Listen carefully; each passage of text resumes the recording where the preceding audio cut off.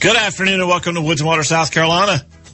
It's a great day in South Carolina. It's a great day every day in South Carolina, as long as it's not raining, right? Hey, you know what made my day or made my week?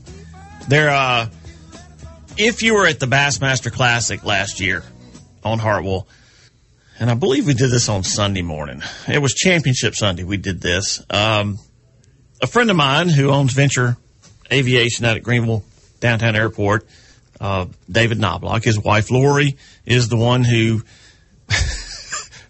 kind of pinned me in a corner about this show when I was starting it back in 2014. David's a pilot, a big pilot. I mean, corporate biz jets. I mean, he does it all. But he bought a Stearman PT-17. I think it's a 1946 model, blue, yellow wings, big, the old star emblem on the wings and all. And it's got a smoke system. So last year when the Classic was coming to town, excuse me, I said, it'd be really cool to do something over Lake Hartwell with a Stearman. So just kind of under the radar. We didn't tell Bass about this at all. Under the radar, kind of talked to Dave and said, hey, let's do this. He goes, man, he says, it's going to be tough. He says, that's before the time change. And we need to be on site at like 7:20 or something, and sun doesn't come up. It's going to be tight getting the airplane from Greenville to Anderson that morning, pick you up at the Anderson airport. But we made it work. It was iffy. We were sitting there looking at the clock going, okay, he left Greenville. He just left. How did he leave Greenville? It's pitch black out here, because he didn't have lights on the plane. So anyway, we did all that. We were 40 seconds late coming over the landing on Championship Sunday. And there were a few pictures taken. I haven't seen a whole lot of them. We did have to let Bass know because we had to get the drones out of the way. We didn't want to come over Green Pond Landing and smack into a drone. But one of my friends, Neil Paul from Visit Anderson, was down at Bass headquarters in Birmingham, Alabama. And in the hallway at Bass headquarters is a picture of the launch, the ramp, the launch, all the boats, and us coming across it, smoke on. This job is fun, if you call it a job. Having something like that is just icing on the cake. Just cool. That was fun. Should have been inverted, though. But we didn't have parachutes, so we were right side up. That just made my week and month and everything else. What is free-range parenting? We grew up with free-range parenting. We left the house in the morning after chores were done, and, as long as you're back by dinner time, everything was cool because you just roamed. Well, in South Carolina, I thought that was hilarious because I get tons of this stuff about benefits to outdoors. Kids need to be outside and all this. And I just thought this was interesting. What is free range parenting? New South Carolina bill could change the way you raise your kids. You ready for this? Parents in South Carolina can get in trouble with the law if they leave their kids in a parked car or let them play in a park by themselves. But a new law in the state Senate wants to change that, clarifying the rules to say kids who are old enough and mature enough don't always have to have adult supervision. I won't say we were mature enough. I mean, how mature is it to ride your bike down the road with no hands on the handlebars? Mature, nah, but, if it hurt enough when you crashed, you probably wouldn't do it again, although we did. But this is interesting. Utah made national headlines when lawmakers approved its free-range parenting law last year. New York Times reported the Utah law, like the proposal for South Carolina, says kids who are mature enough can walk to school or a park or wait in a car while parents run errands, according to the Times. The bill up for debate in Columbia would change the state's child abuse and neglect standards, clarifying the rules for law enforcement and the State Department of Social Services, according to the Free Times. This is not saying you treat your child badly, Vince Sheehan, Democrat candidate, told the newspaper, but allowing some freedom for your children before they're adults is not neglect. Can't believe I'm agreeing with him. Sheehan, who introduced the bill, said parents can use common sense to give children more freedom and independence, according to the Free Times. Clearly, you shouldn't leave a kid in a car that's 100 degrees, but if your kid is 12 and you run into the store and it's 50 or 60 degrees outside, my parents did that. Didn't they all? The change to the law states child abuse and neglect or harm does not occur if the parent, guardian, or other person responsible for the child's welfare permits the child whose basic needs are met and who is of sufficient age and maturity to avoid harm or unreasonable risk of harm to engage in independent activities. These activities include walking to school, nearby store or park, playing outside, waiting in a car, staying home alone. Oh, God. This is great. I mean, I laugh at it and all, but it's true. Utah is the only state to pass a free-range parenting law. A similar bill was introduced in Arkansas, but not passed the state house in 2017. There's a lot of truth to that. I mean, helicopter parents. We've moved on from helicopter parents to something else. I forget what the new one is. But it's the truth. Kids need that. They need the freedom. They need a little bit of independence, a little accountability before you turn them loose, with a car at 16. It's a fact. Anyway, I think it's a pretty good thing. But what do I know? Calendar for this week brought to you by Visit Anderson Green Pond Landing and Event Center. Big Game Dinner. The second annual Big Game Dinner, Saturday, February the 2nd, 5:30 p.m. Andrews Church of God in Andrews, South Carolina. Sponsored by Men of War Men's Ministry Department. Guest speaker is Phil Thompson, International Director for Men and Women of Action. Of course, they're going to have all sorts of food. You can guarantee you that. So Andrews, South Carolina, if you're around that area, it's something for you to go to. The same day, February the 2nd, 2019, in Chester County, they're having the NWTF Chapter's Hunting Heritage Banquet at 6 o'clock at the Gateway Conference Center in Richburg, South Carolina. More information on this can be had at the National Wild Turkey Federation website, or you can probably go on Facebook and look for Chester County Hunting Heritage Banquet. Anyway, the easiest place to do is go to the National Wild Turkey Federation. I think it's Get Involved or Events. Pick an event in your state, and from there. For those photographers out there, this is a pretty fun one. The Harry Hampton Memorial Wildlife Fund Photo Contest. The deadline is February the 15th. So you've got, about 2-3 weeks to go to get your entry in. Photographers of all ages and skill levels are welcome to enter a total of 2 images in the contest. Resolution size is addressed. Prints will not be accepted, only digital images. 5 o'clock, February 15th. You got to have them all in. They do say here you can't manipulate too much because it could disqualify you. Now, what too much is, I don't have a clue. But it does say entries exhibiting excessive use of content manipulation such as composite images or other image manipulations, including but not limited to colorizing or use of digital effects may be disqualified. I guess that's the HDR filter on your iPhone. You're going to have a gallery at the top 100 pictures will be chosen by judges. Winning images will be printed and mounted by South Carolina Wildlife Magazine and displayed at the Palmetto Sportsman Classic March 22nd to 24th at the fairgrounds. It was something, a lot of these are used on social media by South Carolina Wildlife as the picture of the day. Submissions that maybe didn't win are up there, and you see them, they're great pictures. So anyway, how to enter. You need to send an email to photocontest@dnr.s. Siri just popped up here. Siri, go away. My Siri is Australian. My kids change it, and I don't know how to change it back, so sorry about that. Siri, I don't. And my phone was just laying there. I did not touch my phone. She's very sensitive these days. She thinks I'm talking to her. She must be lonely. Send an email to photocontest@dnr.sc.gov with the following required information: photographer's name, complete mailing address, email address, photo description, photo location, and the category you wish to enter. There are 4 categories: wildlife, birds, recreation, scenic landscapes. They're going to have awards for first, second, third place in each category, and 1 Harry Hampton Best of Show award. And you do give up your rights to the picture once you've submitted it. So for you photographers, there you go.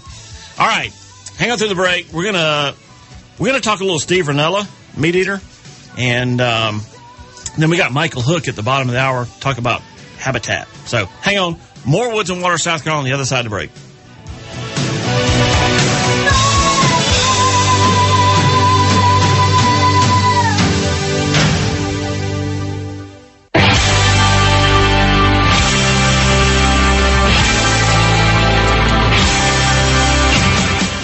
I currently have put Siri in timeout.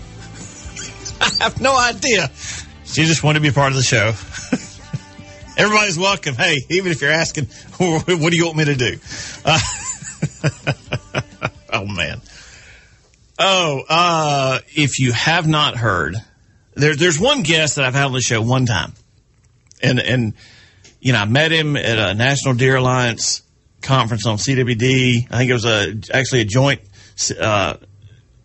Quality Deer Management Association National Deer Alliance meeting in Louisville, Kentucky. And I talked to him that evening. Just a great guy.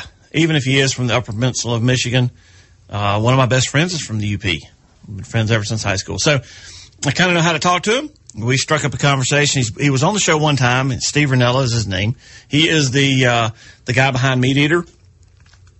And there was an article published in the Federalist that the anti-Democrats the anti-Second Amendment folks, Peter Chernin, in fact, were going to take over Meat Eater. That it was all over, that it was going to be, just a liberal think tank from here on out. And Steve came through and had a rebuttal. I emailed him. I didn't expect to hear back from him because he's so busy. But he came out with a 6-minute, 40-second response, which I think is great. It's straightforward. If you're a Meat Eater guy, this ought to put you on at ease. If you don't know about Meat Eater, maybe you need to look into it because he's a great guy, Steve Rinella. So let's listen to his response and just listen. It's good. This is Steven Rinella from Meat Eater.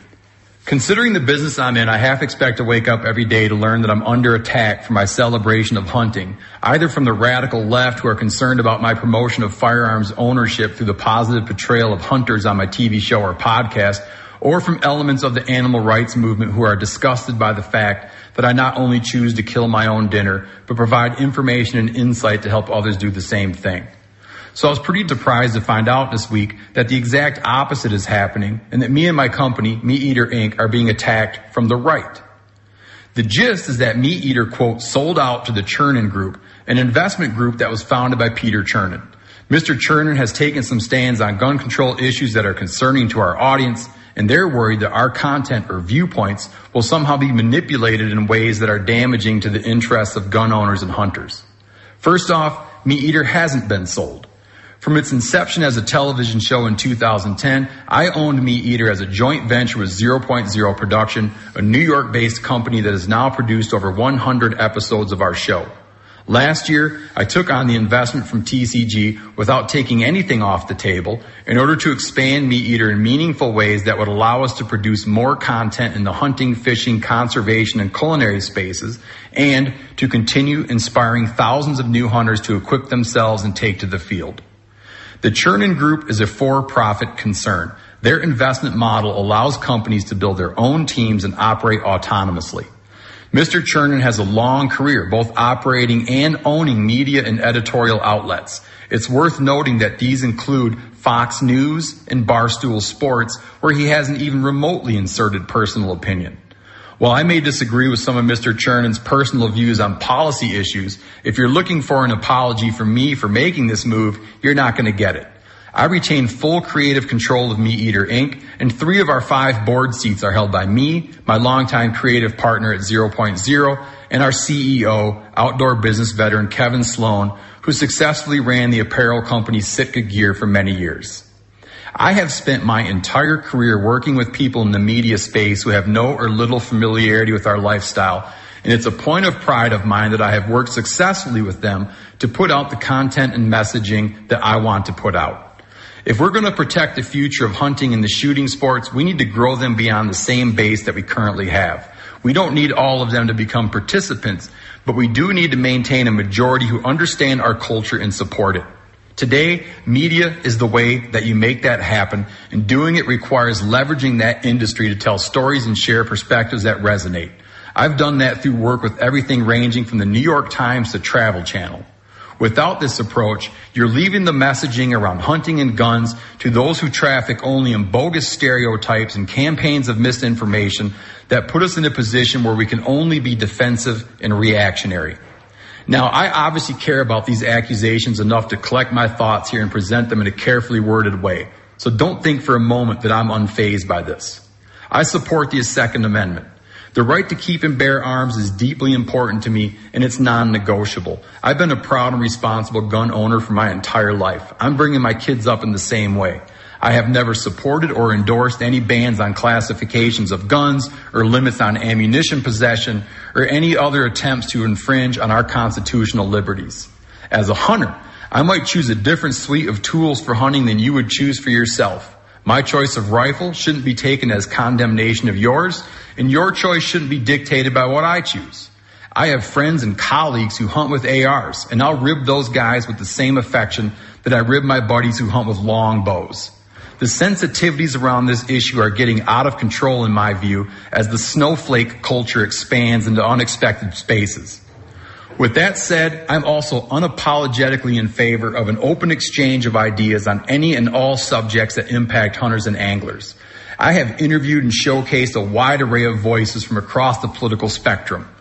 There have been plenty of conservatives in there, as well as some liberals. I take that as another point of pride. The only politician to ever come on Meat Eater, the TV show, is Governor Matt Mead, a Republican from Wyoming, a man who I respect and admire a great deal. He's also been on the Meat Eater podcast. Besides Governor Mead, the only other politicians to come on the Meat Eater podcast were Senator Martin Heinrich, a Democrat, and Congressman Rob Bishop, a Republican. Heinrich's an avid hunter. Bishop is not. Trust me, this balance is not accidental, nor is it accidental that less than 1% of our TV shows and only around 2% of our podcast episodes feature a politician at all.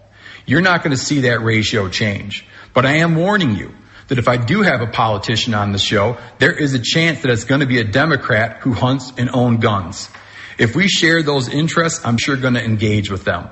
If you think we're going to be better off when that party is dominated by socialist vegans with who we have no interactions or common ground, you better spend some time figuring out a better way to think.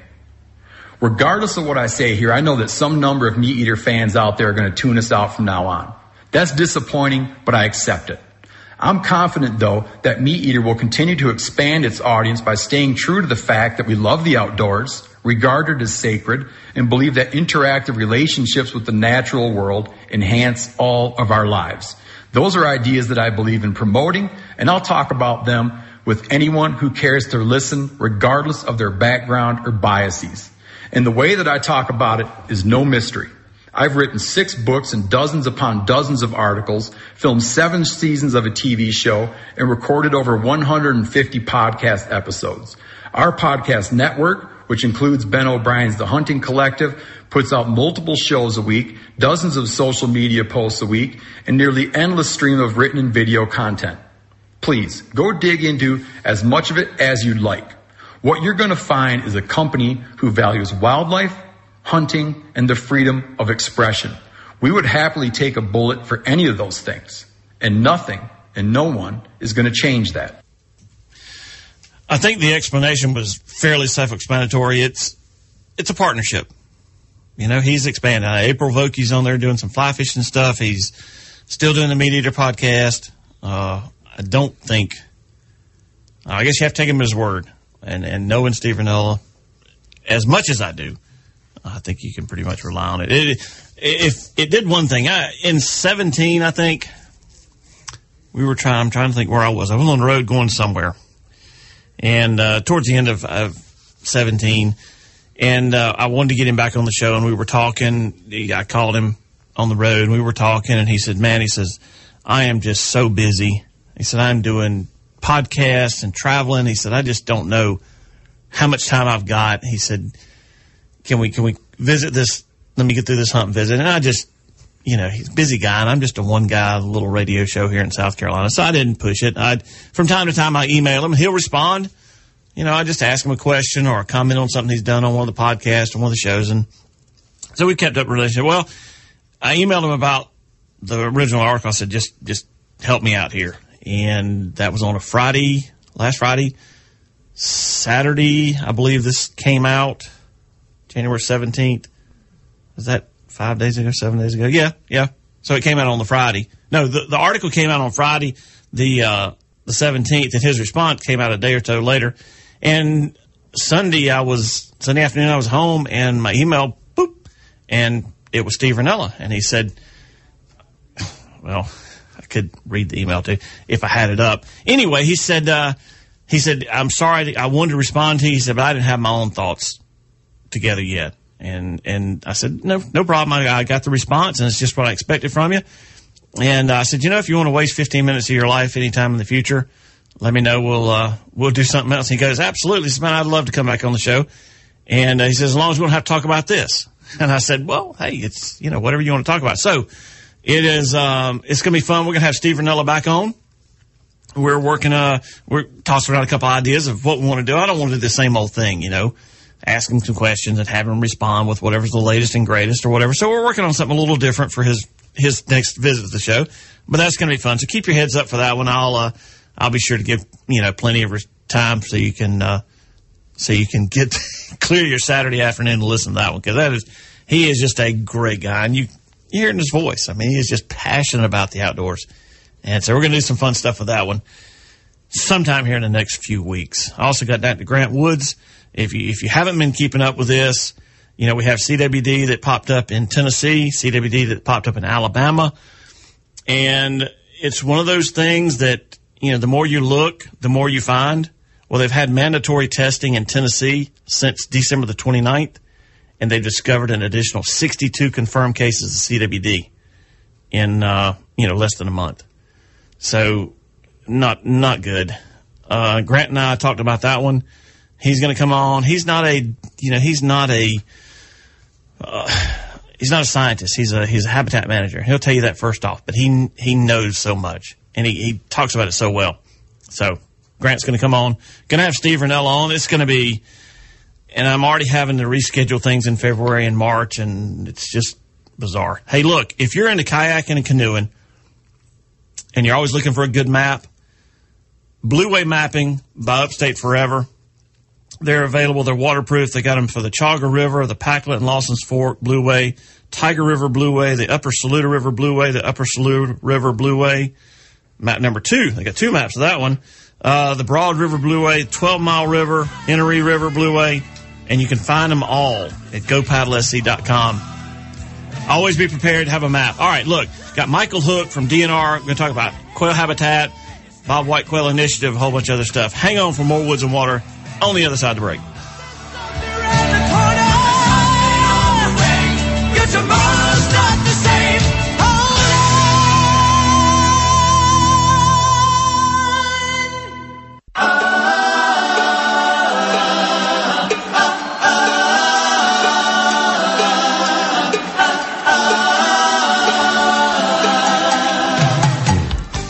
He's teasing us with summertime stuff now, Jimmy Buffett. You don't play that stuff in January. Gets everybody all torn up. Oh, man. Well, welcome back to Woods and Water, South Carolina. It is, there's always a lot going on. I can't make half the stuff I want to make. But at times when I do make stuff, make events and seminars and all, a lot of times it's outdoors. A lot of times it involves bird dogs. Bob White Quail, which is near and dear to my heart, and habitat. And it seems like one of the guys I always run into these things is Michael Hook. Michael, how does that happen? We must just run in the same circle. It's a good circle if you ask me. But Michael Hook, who is the small game program leader with the Department of Natural Resources, is with us on Woods and Water. And we're going to hit on a few topics, including the announcement that DNR came out with a few weeks back that they're now in a partnership with U.S. Forest Service, South Carolina Forestry, on a 10-year conservation plan. Tell us a little bit about that one, Michael. Yeah, we were really excited about that. This is sort of a long time in the making, really. Sure. We've been wanting to help out the Forest Service. The issue is we've got a quail focal area over in the Newberry County area, okay. and it takes a long time for those federal guys to get through the red tape and paperwork and all that to get some forest management done. So just the simple things like adding fire breaks, cutting timber, all that, it takes them a while to do. Okay. It does not take the DNR quite as long because we don't have to jump through as many hoops. Sure. So there's a process where we can become good neighbors to the Forest Service, and so we signed a joint agreement with us and Forest Service and Forestry Commission to become, and it's really called the Good Neighbor Authority. And so, like I say, it allows us to get more quail habitat on the ground. Okay. It allows the Forest Service to get work done faster. And like I say, the birds benefit because, hey, all of a sudden they've got new places to range. Sure, sure. Yeah. Well, let me ask you this then. Back a couple months ago, a bunch of us met up down in Whitmire. Y'all put on a field day.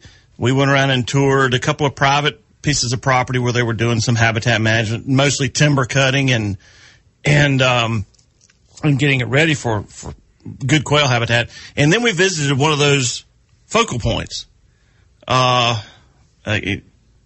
it was great habitat. From what we were seeing there, which was a lot of open grass, with some mature pine trees mixed in it. That's sort of a pine savanna. Yeah, pine savanna. Is that the end result? Is that where we're going with this? Is hoping to get more of that in the national forest? Absolutely, okay. Absolutely. That area, the Indian Creek area, right around the Whitmire office, right. That was sort of designated as a National Bobwhite Conservation Initiative quail focal area, and the idea is exactly that: to create some connectivity between those already established, areas that look like what you're describing, that mm-hmm. open pineland, right. and try to create more connectivity, try to create more habitat, and hopefully we'll get that accomplished through this Good Neighbor Authority. Because, like I say, they've got a lot of trees marked over there that's been marked for a couple of years, and it just, like I say, just takes time to get them on the ground. So we're trying to speed that up a little bit. And that's where the Forestry Commission comes in. They can come in and take those logs out for the U.S. Forest Service in a more timely manner. That's correct. Like I say, they'll most likely subcontract it out to other folks, but yeah, I mean, they're in the same boat that we are. That our processes are a little less tenuous. It's not near as much paperwork. Right. Sure. And so we can, I mean, for example, we can just have a 6-month or a 12-month, timber contract and we'll have those trees hitting the ground fairly quickly. Okay. So, yeah. And this is going to happen on all of our national forest land, whether it's Sumter and Francis Marion.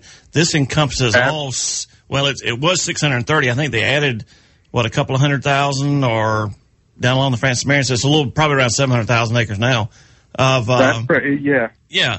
We've got, in my shop, we're dealing with quail. We work on the Sumter there around Enoree. We work on over in the Lick Fork area around Edgefield and McCormick. Right. We also are working down on the Francis Marion. We started working with the biologist down there. The Price's Landing area, we're hoping to do some of this quail work as well. So, nice. And that's probably a 5,000 or 6,000 acre tract that we're looking at down there. So, yeah, but no, it's statewide.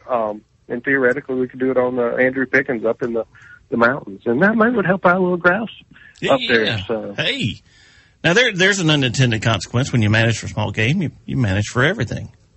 Well, you hit the nail on the head. Absolutely, everybody benefits. That's it. It's there are a lot of people, a lot of deer hunters that go through a lot of trouble every year. I mean, we're already in the planning stages. Okay, we need to back this edge up a little bit. I need to straighten this line out so I can get corn in there and soybeans and whatever else. And we do it for the deer, but man, the benefits to all small game and even birds. I noticed because I plant sunflower. Oh, absolutely. And boy, I tell you, when those sunflowers get ready to go, you got bees buzzing around there, you got butterflies buzzing around there, you got the yellow finches are everywhere. I mean, it's amazing what happens when you manage not just for deer, but you manage with deer in mind. But it just the exponential benefits to the wildlife is immeasurable. Oh, absolutely, absolutely. There's a good article that I think the Missouri QDMA put out. It was written by Craig Harper, and it talked about managing fallow fields for deer. And I mean, it was really solely focused on deer, but the way they were going about it was, like I say, letting the areas grow fallow, doing some winter disking, doing a little bit of prescribed burning, and you were creating that rough area. Well, they were creating quail habitat. Sure. They were creating rabbit habitat. They were creating bee habitat, butterfly habitat, and it's amazing. Everything uses that early successional species or that early successional habitat, and like I say, it really does benefit across the whole ecosystem. You know, in our monitoring, we monitor 6 other bird species along with the bobwhite. That's right, you do. Tell us those. Tell us which ones those are, because it's kind of funny, some of the names. Yeah. Well, you've got the brown-headed nuthatch. There you go. The indigo bunting. No, excuse me, blue grosbeak. Okay. Eastern meadowlark. Yep. Field sparrow. One more, and I don't know it. Bachman sparrow. Bachman sparrow. That's it.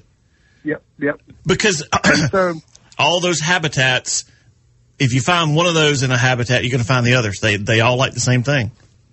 That's correct. And you know, the non-game birds tend to show up a little bit quicker. So when you do this work, they're usually the first ones in there. You know, it takes the quail a little bit longer to get in, but I mean, usually you can see a bump in their populations fairly immediately. Okay. And you can look at their population graph over the last 80 years, and I mean, you can lay it over the bobwhites, and it's almost identical. They've exhibited the same decline over the last 80 years that bobwhites have, and it's all related to habitat. But like I say, I mean, they're usually the first to respond. When you go in, open up area, create some grass, some savanna, or what have you, they're there. They respond quickly. You know, probably 4 of those species, 4 of the 5 that you named, other than the quail, probably nobody knows about or keeps track of. But as a kid growing up in South Carolina, meadowlarks, they were everywhere. I mean, in the wintertime at our place in the country, I mean, there were just flocks of them flying around. You know, we had broom straw fields, and open cow pastures. And boy, I tell you, when the quail started to decline, the meadowlarks went away. I bet it's been close to 10, 15 years since I've seen a meadowlark. Yeah. Like I say, they've exhibited a lot of the same problems. Right? Logger-headed shrike's the same thing. I mean, you know, these birds, they're using those same habitats that the quail are using, and once that habitat disappears, all the birds disappear. But yeah. Well, you hit on something there that we talked about, that we want to talk about a little bit. That's prescribed burning, and we got about 3 minutes to go or so. Okay. You know, a lot of people, boy, you talk about burning. I've got a friend who lives in California, and his wife, we started a big bonfire one day and sent her a picture, and she about had a cow. Because, you know, it's just, you don't do that in California. But here in the Southeast, fire is probably one of the best tools. Can I go so far as to say best tools for creating that open savanna type habitat? Yeah, I would be right there along next to you saying that. You know, it's certainly one of the cheapest ways to achieve that effect. It's one of the easiest. You know, there's obviously some considerations to be taken. You know, with fire, anytime you're messing with fire, it can be dangerous. Sure. But you know, it's the cheapest. It's the easiest. You can really make a difference on your landscape with just a little bit of fire.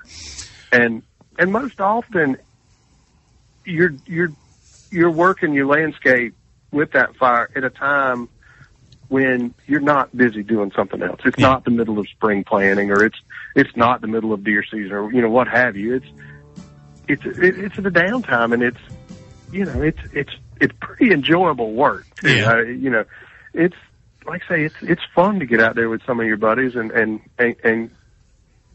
get some fire going, and like I say, you're doing a lot for the environment, but like I say, it's fun work. What real quick here, what are you looking for when you're looking to control burn? I mean, we got pine trees, so we're looking at burning sections of pine trees and stuff like that. Is that mainly what you're going to be working with in South Carolina, or can you do that with hardwoods too? You can do it with hardwoods. Absolutely. I'm working with a landowner right now that's trying to create an oak savanna. And, so far he's been fairly successful. You can do some patch burning in fields of native warm season grasses and create some really cool, habitats for quail. I mean, there's a diversity of species out in these old fields that you just don't think about. You look at an old cow pasture and go, gosh, that's a lot of fescue, and you'll see a piece of broom straw here and there, and lo and behold, when you start burning it, it's just amazing what pops up, all the wildflowers and all. I mean, that fire just exposes a lot of seed for one, but it also scarifies seed, and like I say, some of that seed's just laying there dormant, waiting for that interaction. And boy, when it goes through, it takes off. But yeah, I mean, pine savannas are where everybody thinks about it, but there's room to be burned in oak savannas and out in the fields. And yeah, like I say, the key to it is doing small blocks. Okay. Yeah, I tell landowners, you think about your quail when you're doing this work. Always have a place for them to go. You want to do it close. Sure. So you don't want to burn up their house. All right, well, let's take a break, because we got a couple more things we want to talk about. More with Michael Hook and Woods and Water, South Carolina, on the other side.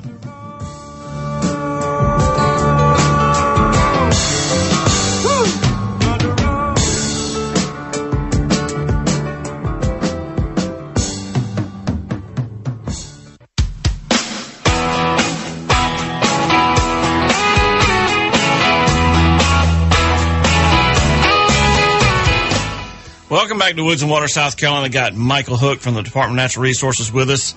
And we're talking a little habitat, little quail. Touched on the new partnership that we've got with the Forestry Commission, U.S. Forest Service, trying to create some more habitat. And prescribed burning, now's the time, right, Michael? It's the springtime of the year. Humidity levels are just right. You're not in that nesting, breeding season. Where does somebody go? I mean, I know where to go because I got a forester. Where does somebody go to get advice about prescribed burning, and who do they turn to? The Forestry Commission is the go-to place. Okay.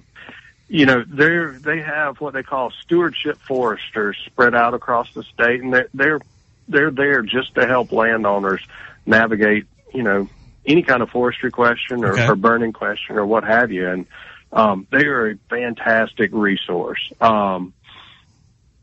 To get information specifically on prescribed fire, they actually have a really good class that I would suggest anybody to take if they're interested in lighting a fire.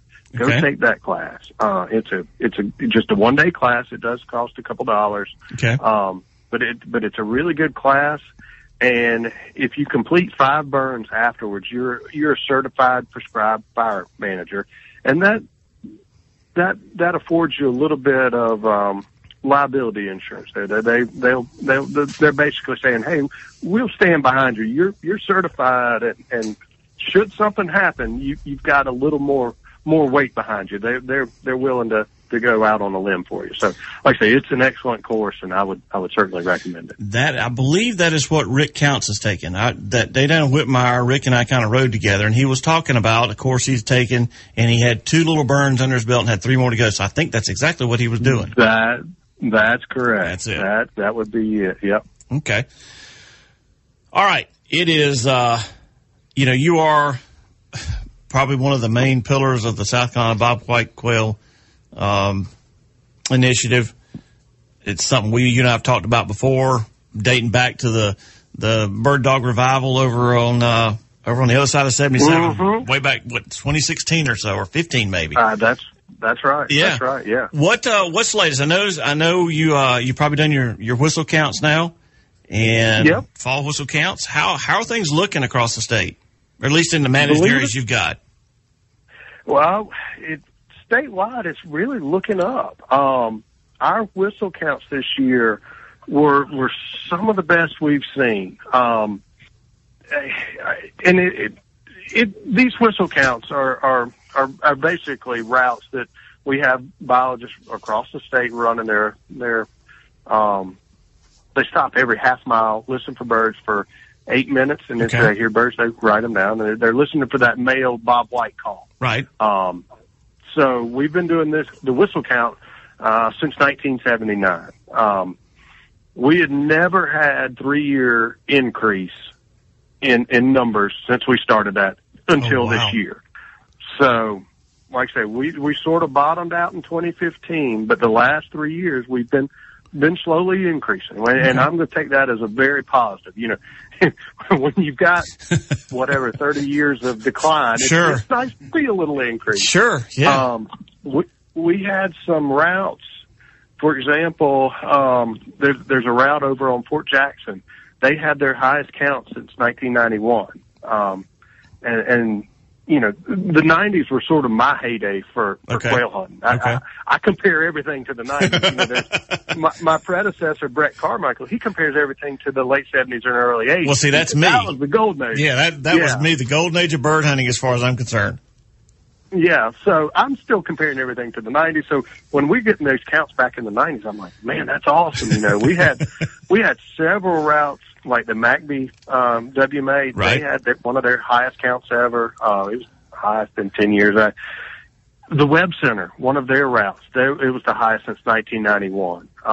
You know, and you know, the Webb Center, for example, they're doing a lot of work. You know, I know why those are going up. You know, the Fort Jackson, they're doing some work. They're doing a lot of red-cockaded woodpecker work, so that makes sense. But there's also routes all over the county, like over in Orangeburg, we've seen an increase, and that's just on public roads out in the middle of nowhere. But part of it's, you know, all this timber that was planted in the late 90s, it's coming to an age where we're starting to do some thinning and clear cutting and all. So statewide, we're hearing more birds, you know, across the landscape. You know, we certainly hear them where we're doing a lot of work. Right. We're certainly hearing them on our quail focal areas, but as a general rule across the state, we're really hearing pretty good bird numbers. And you know, everybody thinks about that Bob White call in the summertime, that, you know, Bob White, but they also make another call in the fall, and it's just a fall covey call count, and it's sort of just a cheeping little noise. It doesn't sound like much, but that call is probably more important to us biologists because that's a pretty good indicator of what you got on the landscape.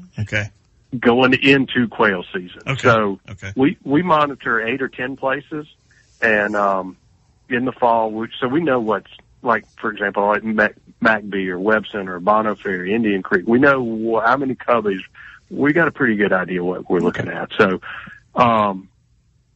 you know, we had the second highest count at McBee this year on the fall covey count.